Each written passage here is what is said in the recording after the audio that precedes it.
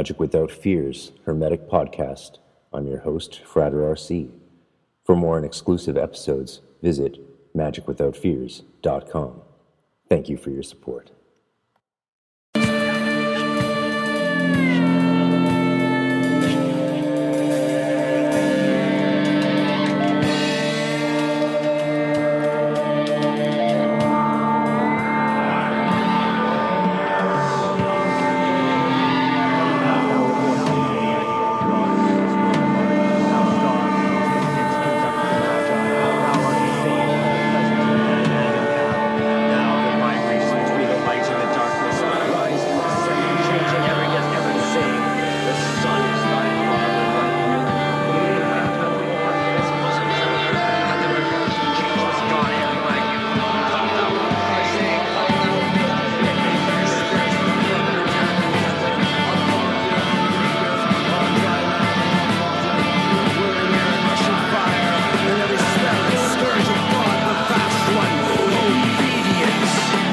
Welcome to Magic Without Fears Hermetic Podcast.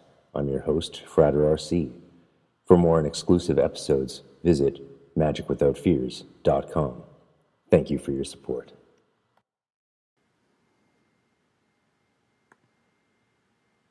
Imagining the Future Study of Religion and Spirituality, Wouter J. Hanegraaff.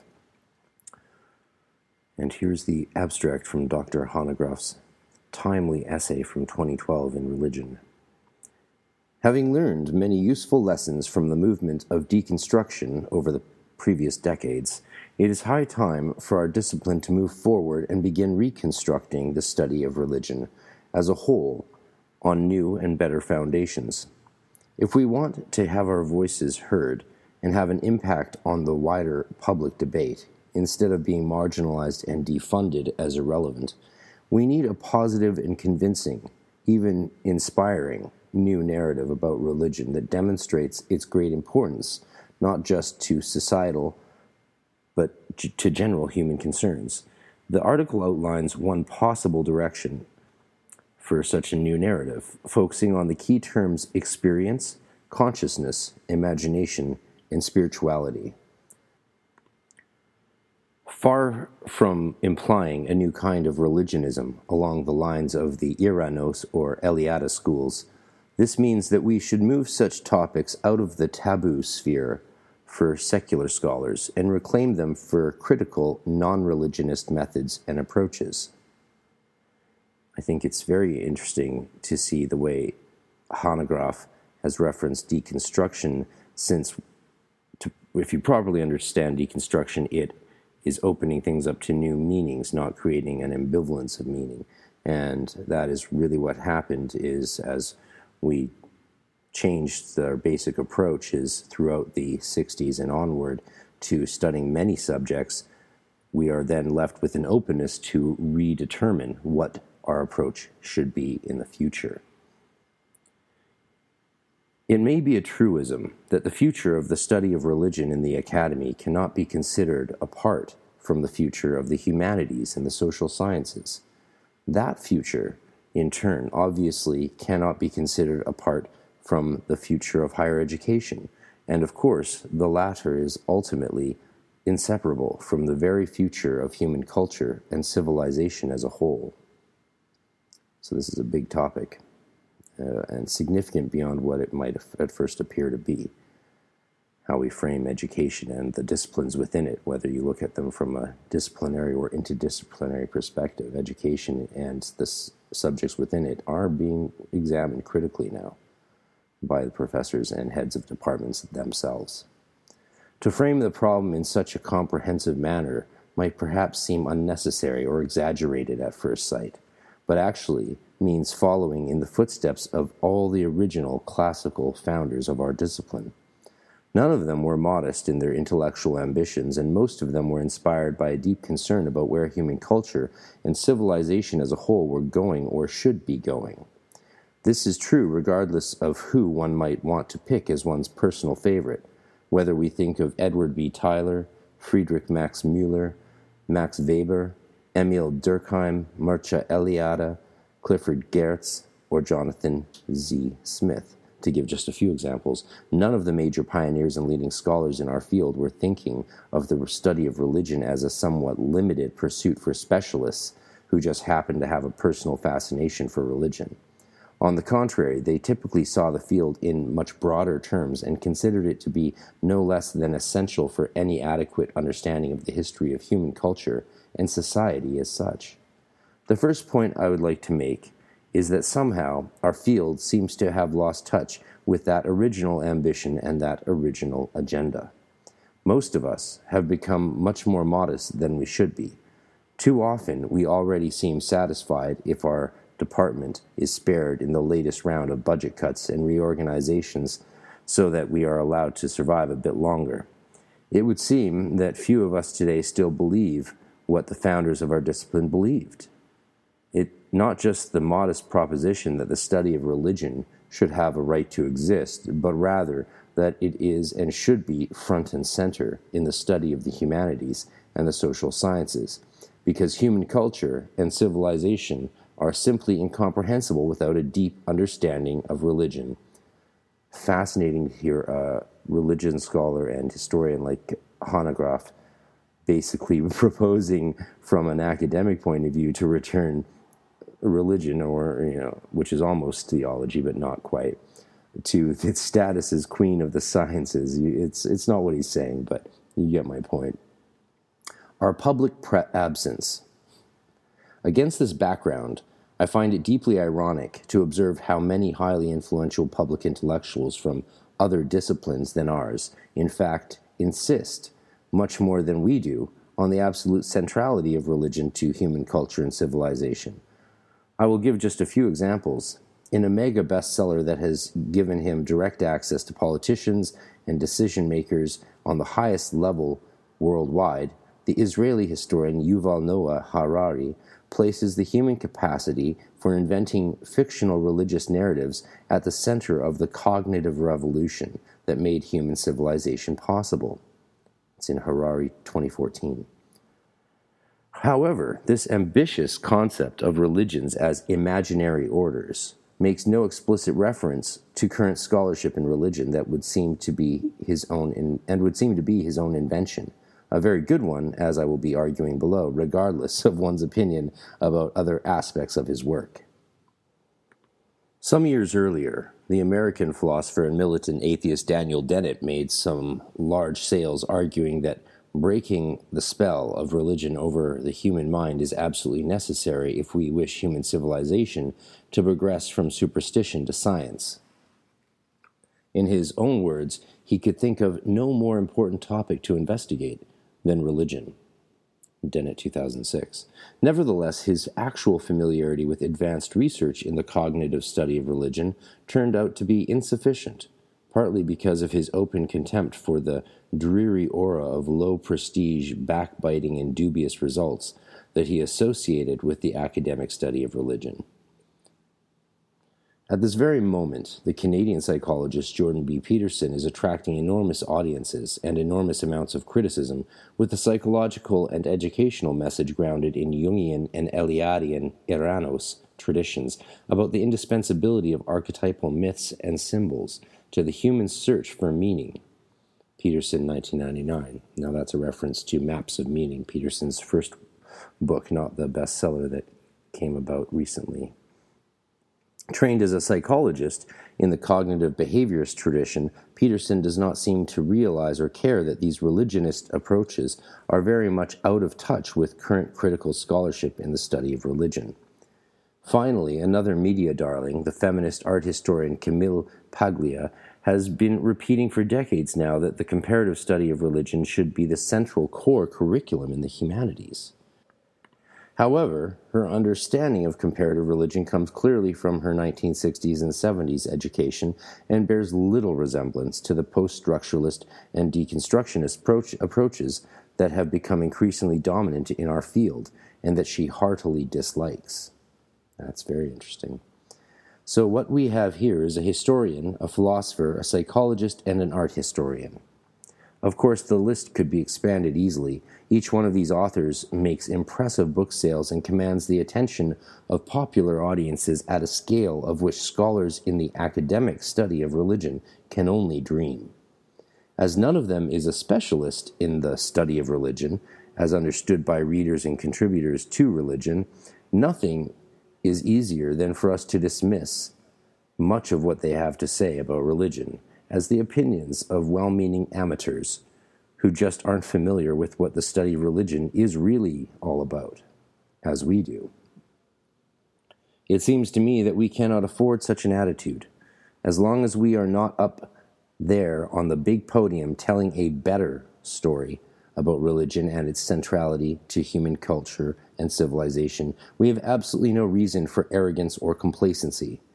Nor should we be surprised at seeing our discipline marginalized in academia and scholars of religion losing most of the battles for media attention about our own field from theologians, scientists, or philosophers.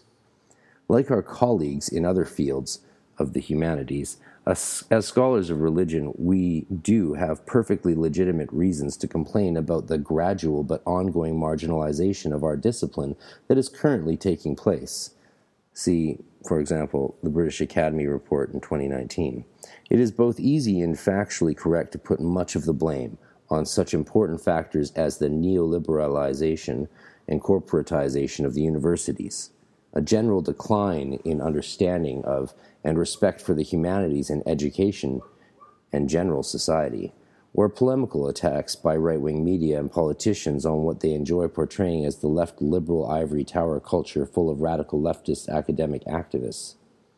Again, we have excellent reasons to complain about such factors, but making ourselves comfortable in the victim role is not going to do us any good.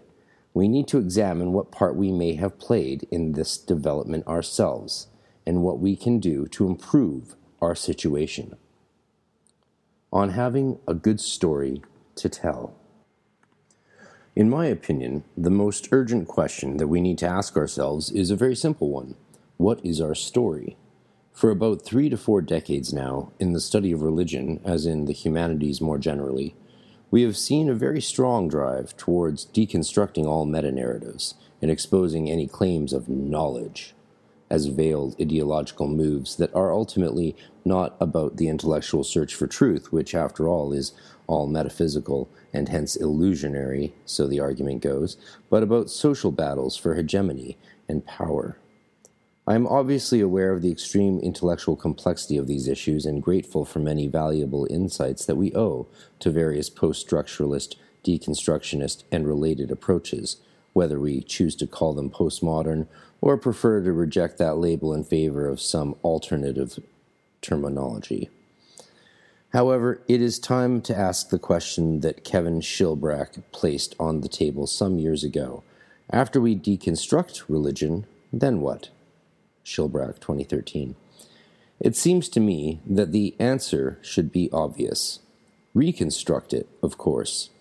Hanegraaff, 2016. We can and should take into account what we have learned from deconstructionist critiques directed at previous constructs, but having learned these lessons, it is high time for us now to move beyond deconstruction towards a positive and convincing new narrative about religion and its importance to the humanities, to culture, and to society. That this is far from easy is an obvious understatement. Nevertheless, we cannot find our way back towards such a narrative, or worse, if we think we should not have one, then let us not be surprised, and let us not complain if wider audiences, politicians, or policymakers conclude that, by our very own admission, we have no story, nothing of great interest or importance to tell them.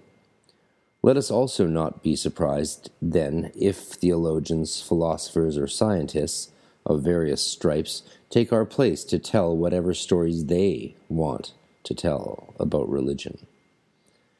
If we want people to listen to us, we must have something to say, which brings me back to the question of what our story is. Why do we consider our work important? In fact, do we all find it that important, really?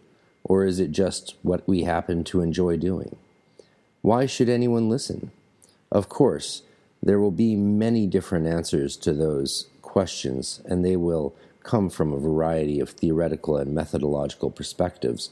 Some of them will be mutually conflicting, and I certainly do not mean to suggest that we should all be speaking with one voice. Reminds me of what my supervisor, Dr. Sally McFay, told me after my first year of grad school, where I was writing many clever essays and getting very good reviews, but she confronted me and said, "Are you going to just keep writing and researching and presenting things that are clever, or are you going to start doing something that is meaningful?" And it shook me and flipped me upside down, and I ended up switching from biblical studies and Aramaic linguistics to theological philosophy or philosophy, semiotics and ethics, and wrote my book on ethics and ecological spirituality in particular.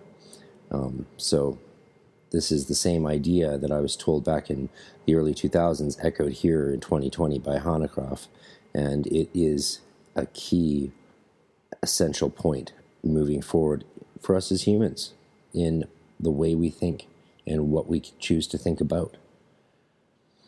If any new meta-narrative is to emerge, by definition it cannot be plotted or planned in advance, otherwise it wouldn't be meta. Rather, it will have to emerge out of the free competition between various ideas and proposals within the wider context of cultural and intellectual change. For the present, it seems to me that new narratives, rather than meta-narratives, will be more than sufficient. But they'd better be good. I want to propose that in order to have any chance of success at all, they will have to satisfy at least 3 basic requirements. 1. They must be positive and constructive. That is to say, they must be inspiring in some sense. 2. They must address humanly important issues that have a wider resonance, not just in academia, but in our wider culture and society. And perhaps most important of all, 3, we ourselves must actually, really believe in them ourselves. Our hearts and our souls must be in them. Exactly.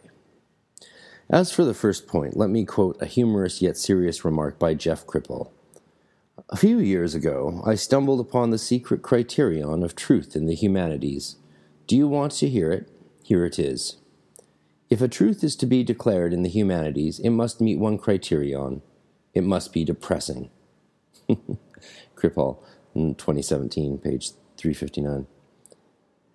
The point, it seems to me, is well taken. Zooming in on our own particular field of research in the humanities, do we really have nothing uplifting and constructive to say about religion? Nothing that inspires enthusiasm? Nothing that invokes new perspectives and horizons to which we may aspire? Do we only know how to break down everything that came before? This is, of course, what is called structuralism, by the way, not deconstruction. The breaking down of things and their key components into their parts and pieces is called structuralism. Deconstruction is something completely else, but often confused with structuralism. Could it be, as I sometimes suspect, that most of us are driven by our private personal fascination for this or that particular topic of research, something that we just happen to like, so that we naturally enjoy sharing it with our students? But we are not really that enthusiastic anymore about the study of religion as such. Maybe.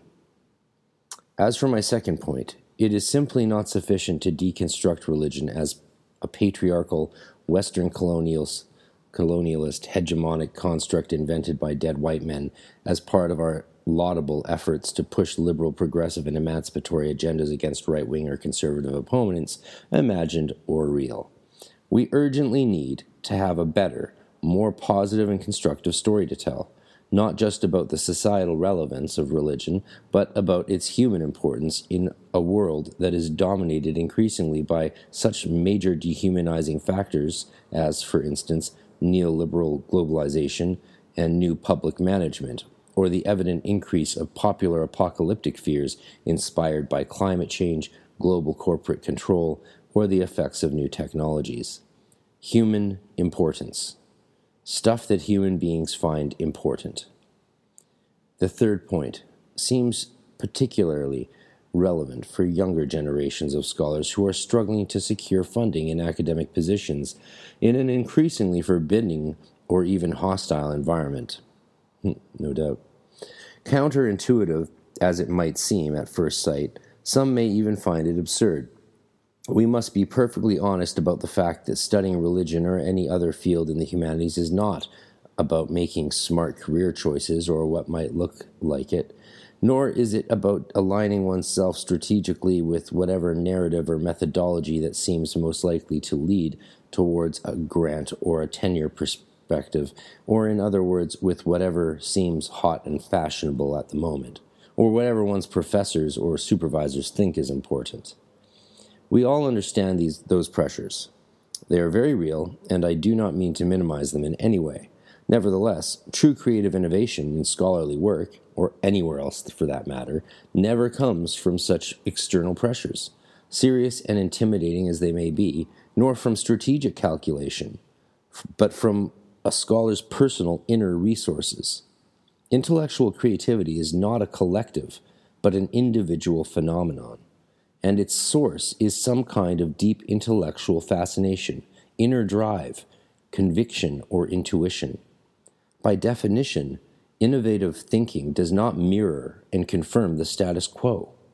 On the contrary, it challenges its assumptions with new perspectives that may well seem outrageous or even offensive to the academic establishment at first, so that they may seem risky to pursue. Will this get me a grant? But can affect a paradigm change if, and only if, they have true intrinsic quality and are carried by deep conviction. Experience and consciousness. In this spirit, with an emphasis on individual creativity and its potential for innovation, what follows is a brief sketch of the general direction into which I am personally looking in my search for a new grand narrative. One of the most common, unquestioned, and almost unquestionable assumptions in much of the study of religion today is that religion or religions are discursive formations. I certainly do not mean to contest the scholarly value of this perspective, which is quite obvious in many respects and is now well tested. I do, however, consider it to be inherently limited and potentially limiting. If we think of religion exclusively in terms of discursive formations, we are restricting our intellectual scope while blinding ourselves to extremely important dimensions that deserve our attention. Among the chief examples in the study of religion are practice and experience. Whatever one may think Derrida has said or meant, there is something beyond language. The truism that we cannot speak or communicate without language does not imply that there is nothing beyond it. As human beings, and that's something I do address in my ethics book, because I use a lot of Derrida and I'm in deconstruction and such in terms of mystical theology and dialogue, I look at, through semiotics and naturalism, spirit and nature as pre-categories to discursive meaning. Anyway, Hanegraaff says, as human beings, we do not just talk about stuff, we do stuff and we experience stuff. Please note that I am not making any quasi-religionist statement here to the effect that people are doing religion or experiencing religion, but just claim that they are doing and experiencing stuff that is deemed religious. As for practice, stuff we do, at issue is not just ritual or rituals, but human practice and behavior in the broadest sense, both collective and individual. As for the dimension of experience, stuff we experience, we cannot allow ourselves to be held hostage forever by fears of getting confused with those well-known quasi-theological and religionist approaches that approach the religious experience, not to mention the mystical experience, in essentialist or quasi-essentialist terms. One needs no sui generis assumptions to study experiential dimensions of religion empirically and bottom up, from perspectives informed by such disciplines as psychology and cognitive studies. It seems to me that the most promising dimension here is to focus on what used to be referred to as altered states of consciousness, and is now defined more commonly as alterations of consciousness. Precisely the most creative and innovative events and developments in religious practice and belief seldom, if ever, emerge in normal and relatively sober everyday states of consciousness. Religious revelations, inspirations, or conversions are obvious examples of life-changing experiences that typically happen in altered states induced by conditions of strong emotional excitement, deep passion, extreme stress, or extreme relaxation. Some of these states happen spontaneously, or rather that is how it may seem to us because the underlying causalities escape us, while others are actively induced, either intentionally or unintentionally. To give just one example, a person, perhaps his name is Mohammed, perhaps Parmenides, perhaps it is someone else entirely, may decide to withdraw from human society to pray and meditate in the solitary seclusion of a cave, hoping for revelations or messages from God or the gods. That is the intentional part of what will happen next. The unintentional part is that the extreme silence and extreme darkness of the cave experience, which can reach levels of intensity that are hard for us to imagine in our image-sound-saturated world, will provoke his or her brain to compensate for its condition of sensory deprivation by producing highly realistic inner visions and voices. This is no speculation but straight neuropsychology. Such hallucinations will happen to all of us, whether we like it or not, if we just stay in the cave long enough. The person who comes out of that cave, or any other person who has experienced milder or stronger alterations of consciousness under other conditions that are known to induce such effects, is quite likely to be deeply impressed by the experience, and his or her perspective on life may well be changed forever. My point is that whatever this person will do with such an experience in his or her religious or spiritual life cannot be captured and understood in a framework of discursive formations alone. The new religion that he might create, or the existing religion that he might now decide to join, involves doing things and experiencing things, or trying to make others do new things and experience new things.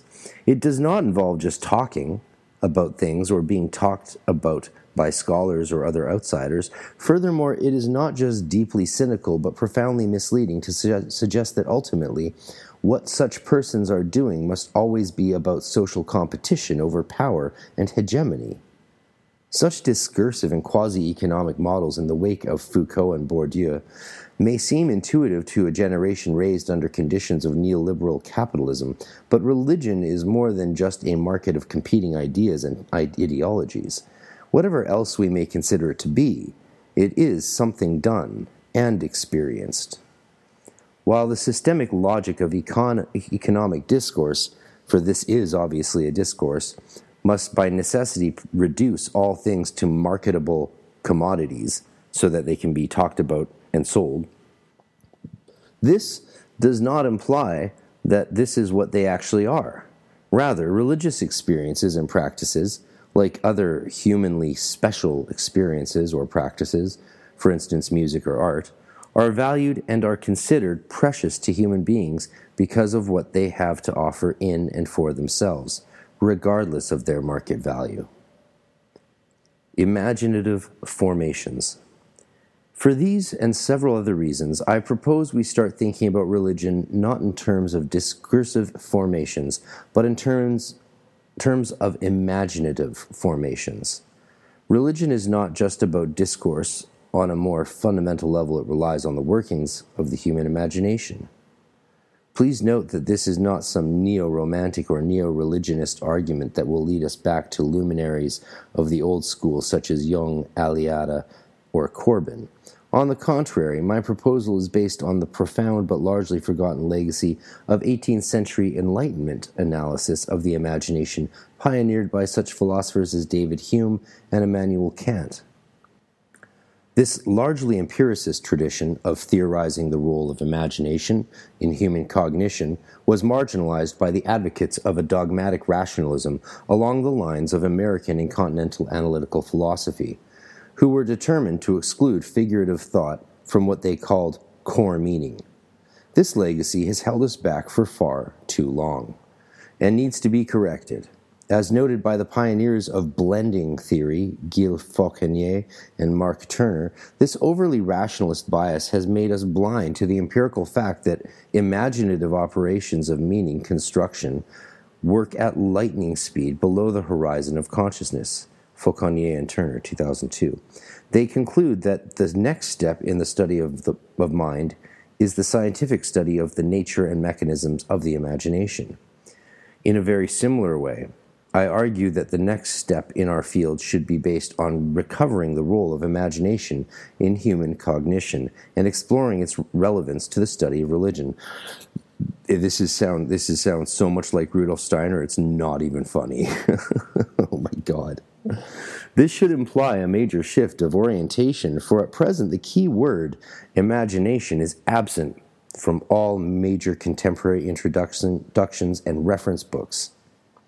If there is any truth to Yuval Noah Harari's claim that the imaginative formations known as religions have been central to the cognitive evolution that made human civilization possible, that insight alone should be sufficient to bring religion back to the center of intellectual debate and inspire new research into its continuing role in the further cognitive revolutions that we are currently experiencing as a species. Spirituality. Rebranding the discipline. Finally, it seems to me that the new narratives we need in the study of religion must have a central focus not just on the modes of operation of the human imagination, but also on the relation between religion and spirituality.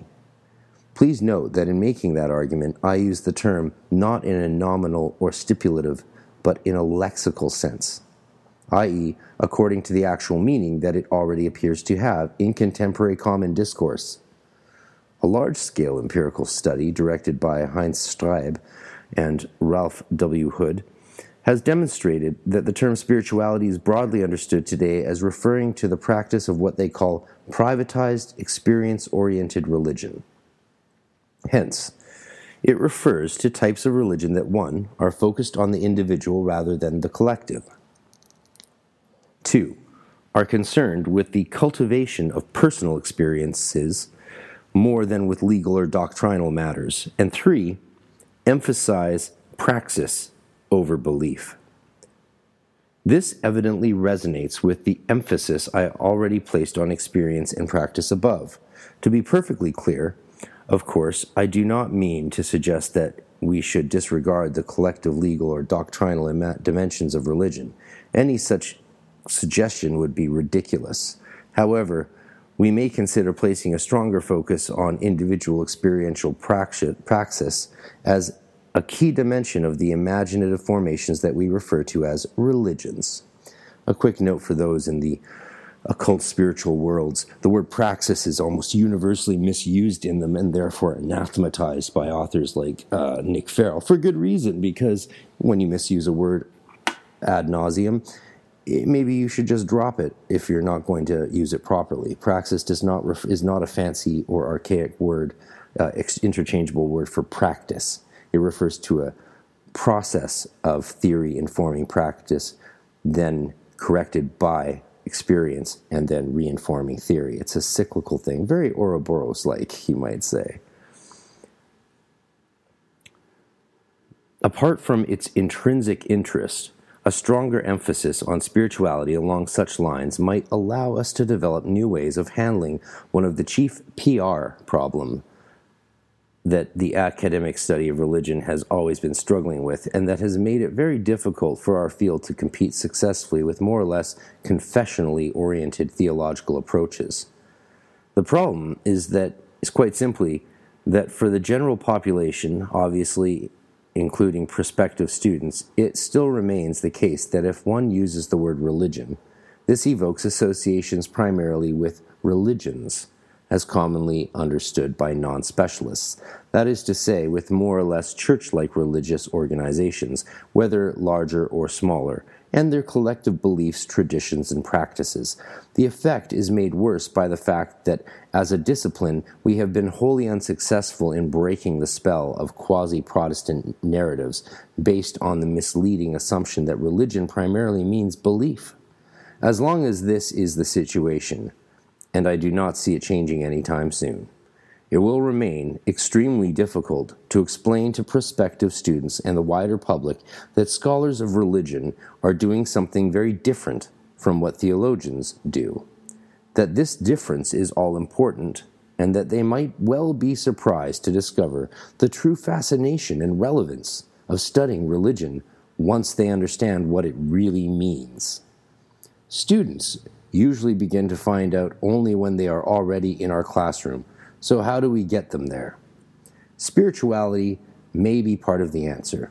Of course, this term has public relations risks too, but they are of a different kind and may prove easier to address. By way of illustration, try image Googling religion and spirituality. The former term will get you many symbols that look like commercial logos for the major religions: six-pointed star, cross, crescent moon and star, wheel of rebirth, yin-yang, and so on. The latter will get you meditating people and lots of burning candles.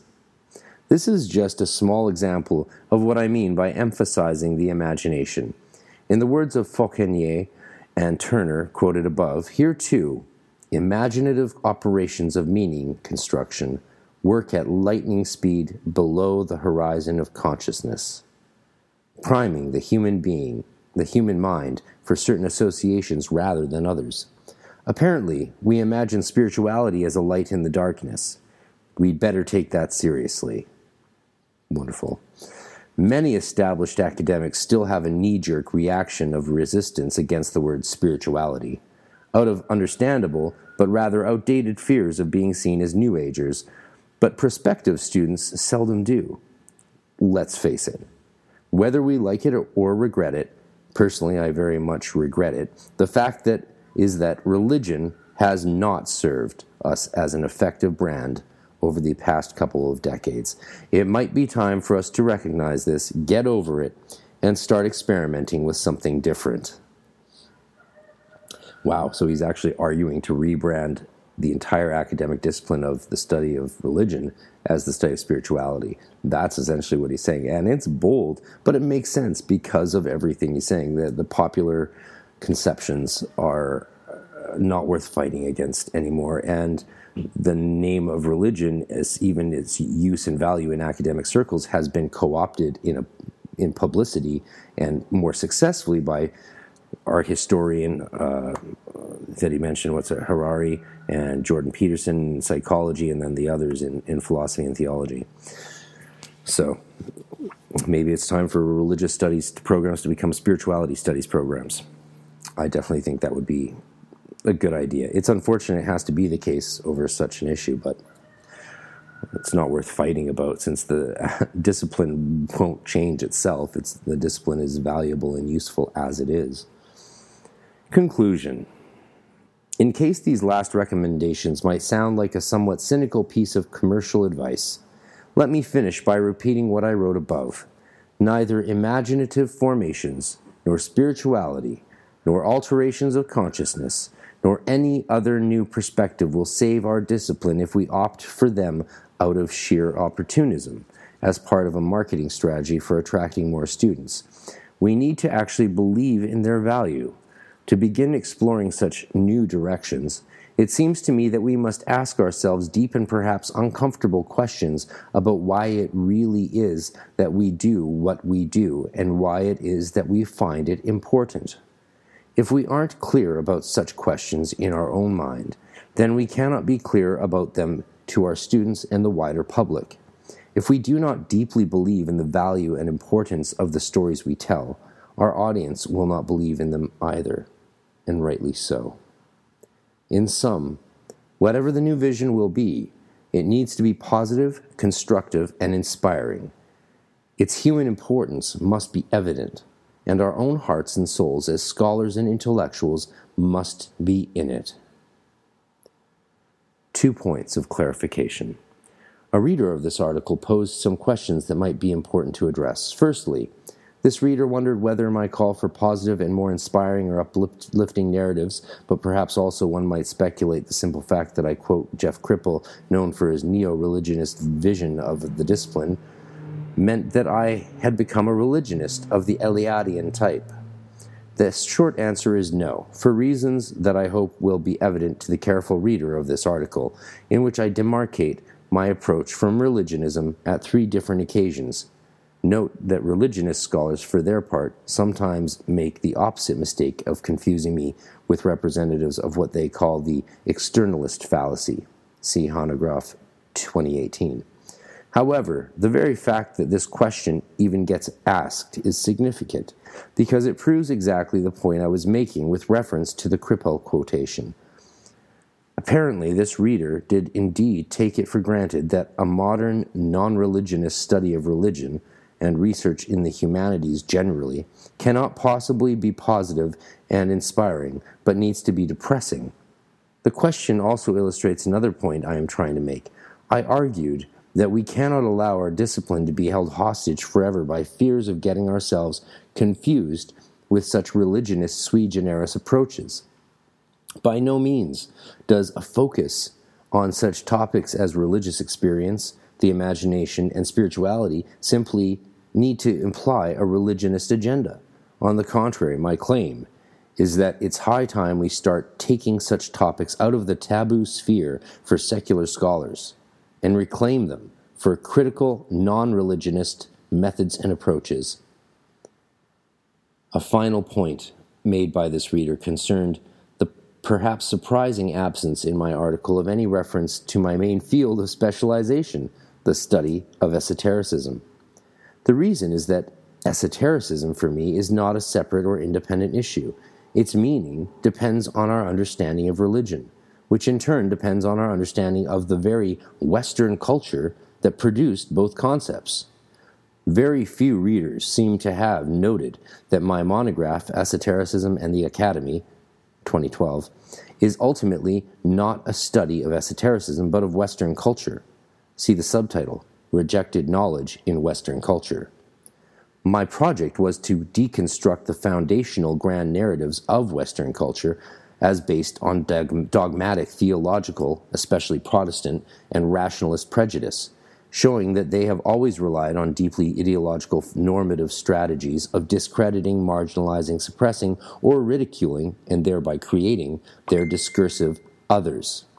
Those various forms of rejected knowledge were written out of the history books, dropped out of acceptable academic discourse, and banished to a disreputable no-man's land labeled esotericism or the occult. The reification of this field in the academic imagination as a domain of its own, somehow distinct from religion, is an artifact of these very processes of othering and rejection.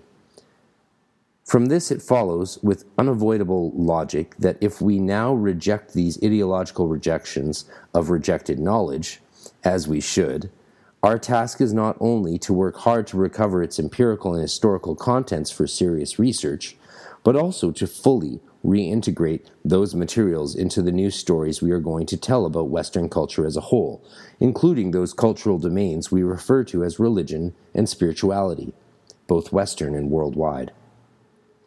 Evidently, this agenda is built upon a principled rejection of the old grand narratives of Western culture. But I see no reason why it should imply the rejection of any grand narrative. Along similar lines, as I have argued separately, Hanegraaff 2016, the end of traditional notions of religion, which were produced by those same dynamics of rejection and marginalization, does not need to imply the end of any notion of religion. The necessary work of reintegrating what used to be rejected and excluded, similar in this regard to the recovery and reintegration of various other previously marginalized dimensions in such domains as gender or race, Hanegraaff 2019, should lead us to thoroughly reconstruct both religion and Western culture truly from the bottom up, resulting in new and better narratives built on sounder historical and empirical foundations. In short, I am making an argument for radical innovation. After the necessary phase of deconstruction must come a positive project of reconstruction. That's why I love Hanegraaff.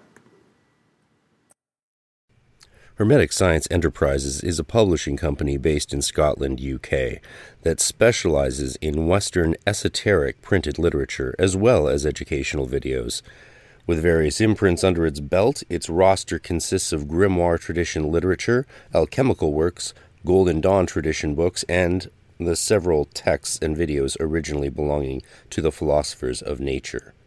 Besides its downloadable videos and standard hardcover edition books, Hermetic Science Enterprises also produces beautiful and precious limited fine edition books that are true pieces of art. For more information, to order any of its products, please visit www.hermeticscienceenterprises.co.uk. That's hermeticscienceenterprises.co.uk. And as a lot of you know, I've talked with the publisher Lenny on the podcast before, including a 6-hour epic extended version on the Patreon, and seen the fine edition of his new grimoire of Scott's Discovery of Witchcraft, which is only available for purchase up to 50 limited copies till the end of May, I believe. So check it out now, hermeticscienceenterprises.co.uk.